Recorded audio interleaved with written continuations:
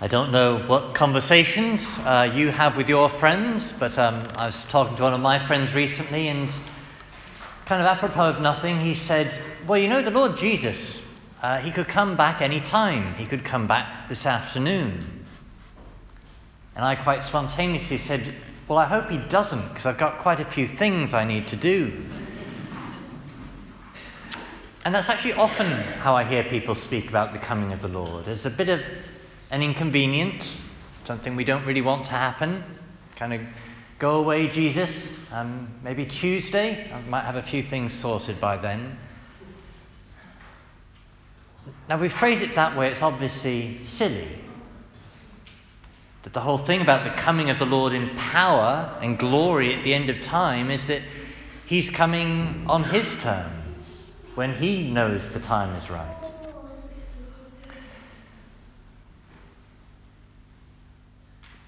Now, the second coming is what the church wants us to think about this first Sunday of Advent. So Advent, we're just starting this season of preparing for Christmas.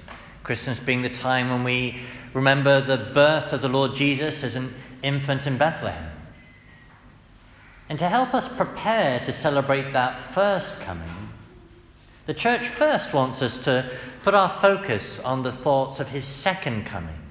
That this baby who was born in Bethlehem when he became a man said that he would come back, and that when he comes back, he will come not in humility and weakness as he was born in Bethlehem, but in power and glory as the judge of the living and the dead.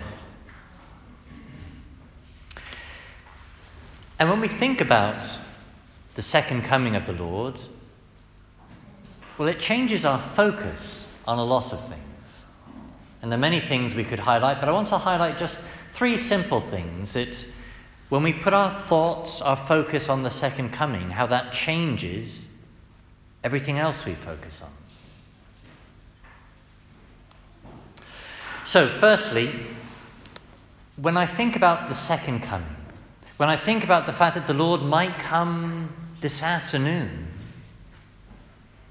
well, it suddenly changes my priorities. All the things I am caught up with thinking about doing, well, it suddenly changes what seems really important. So I've got all my Christmas cards to write, I've got my presents to buy.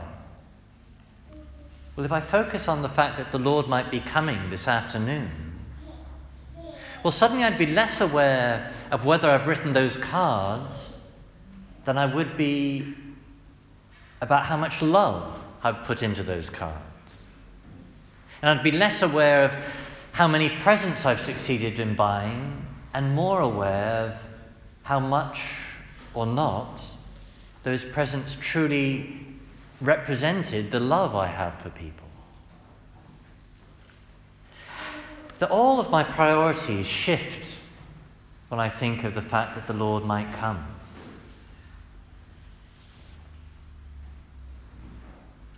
Now, a second way.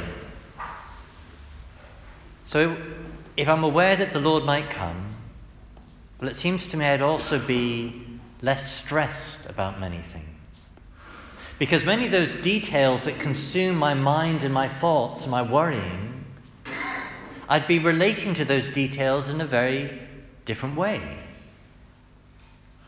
And I think I'd be more focused on what they meant to other people and meant to God than what they mean to me. That it's so easy in the pre-Christmas busyness to get all absorbed with all of the things on our to-do list, whether it's cards or presents or whatever, and not value them in the way that they mean to other people. To treat all this busyness as things on my to-do list. And that's when I get stressed, when it's all my problems and my thinking. Whereas the more I'm focused on others and what these things mean to others, well, I relate to them just in a very different way, and apart from anything else, a less stressful way.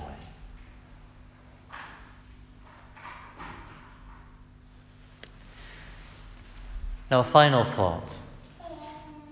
So when the Lord comes in glory at the end of time, when he comes to judge the living and the dead, he will lay out my life before me in that judgment. And the thought of that second coming, the thought of that final judgment, the thought of my life being laid before me, well, lots of things would change in what I'd be thinking about. But I think possibly more than anything, I'd be more grateful for the good things I have. That in the day-to-day living, it's so easy to get focused on the problems, on the this, that, and the other I've got to do. But when I view my life in the light of eternity, when I view my life with everything I've been given, I think I'm much more aware of just how much it is I have to be thankful for. We heard St. Paul in our second reading speaking about giving thanks, speaking about how he never stops giving thanks for all the graces you have received. And he makes that point about thanksgiving and moves straight from that to the second coming of the Lord, the day of the Lord Jesus being manifested. And when we are aware of that manifesting, then I think among the other things, we're more aware of what it is we have to be thankful for.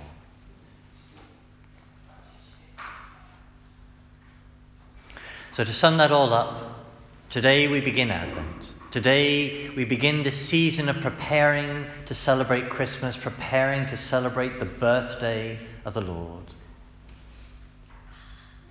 And the Church wants us on this first Sunday of Advent to start that preparing to celebrate the first coming by thinking about his second coming in power and glory, knowing that when we do have our thoughts focused on that, so many other things shift focus, shift importance, our priorities shift. And so let's have before our minds those words of the Lord Jesus. Stay awake, because you do not know the day or the hour.